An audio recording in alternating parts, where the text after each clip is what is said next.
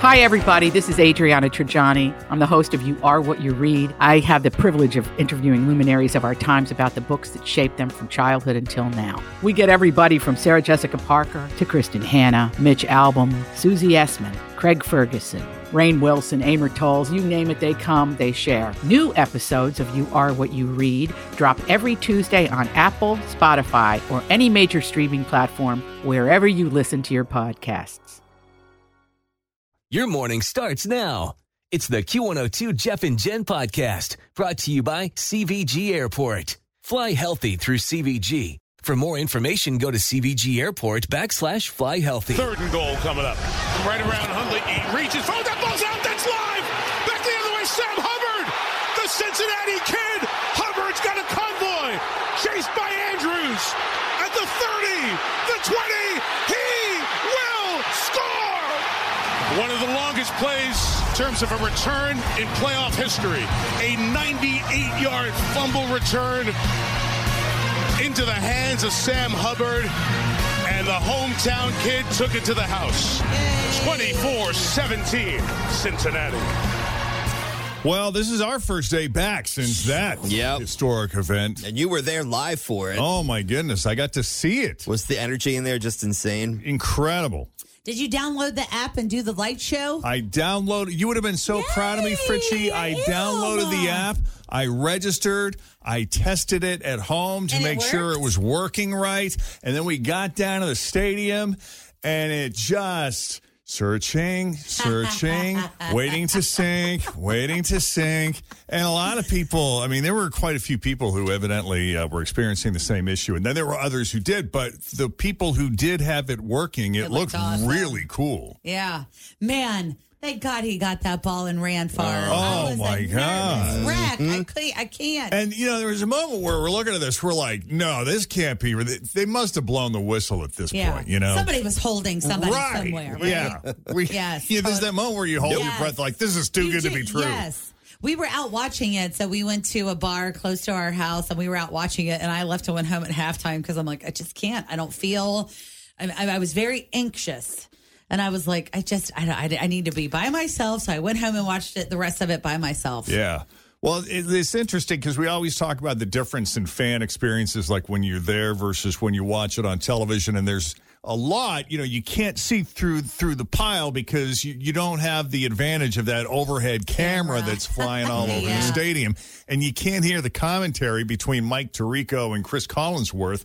So we actually watched it on television last night. We watched the replay. NFL video or something allows you to like sync it up to your TV so you can watch it as if you're watching it live. That's cool. That's exciting. And there's so many. Well, that makes much more sense now. Yeah. Oh, I get it. Well, you know, and where you're sitting, like kind of sitting in the middle of the field, you have a great advantage for certain things, but not a lot of times you got to look at the TV at the game to see what just happened. Yes. You know, that's and that's how true. when we sat in the south end zone too, we would turn around and look at the big screen and be like, oh, okay. Right. We lit our candle, and then I fell asleep after the game and forgot to put it out, so Joe put himself out. Ooh. There's no candle left. Oh, well. I don't know if I like that. I don't know. Same. You know, I was going to tell you too, so you know. I know, I've seen like 15 social media posts with the candle. Everyone loves the candle. Well, they did take the game balls out, and Coach Zach Taylor took one to the Blind Pig. They had them. And they had the candle there. They took a picture of the ball with the candle, so.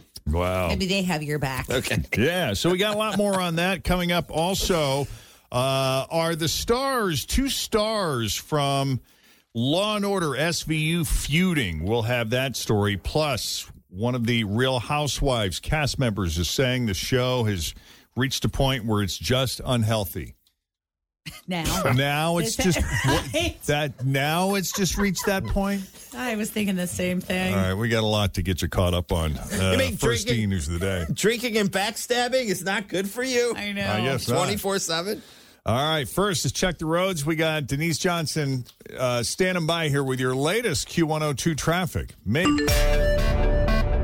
house has a new glow. I love my windows. Universal Windows Direct. Cold weather is coming. Shut it out with new windows from Universal Windows Direct. Hi, Tim. Right now, buy one window, get one free. They also do siding, roofing, and doors. Call call 513-755-1800. Check out uwdsouthwestohio.com. I love my windows. They've got that brand new home effect. Universal Windows Direct.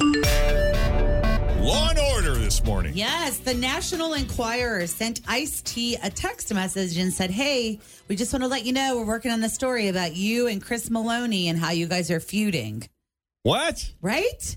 Is this the first Always feel confident on your second date. With help from the Plastic Surgery Group. Schedule a consultation at 513-791-4440 or at theplasticsurgerygroup.com.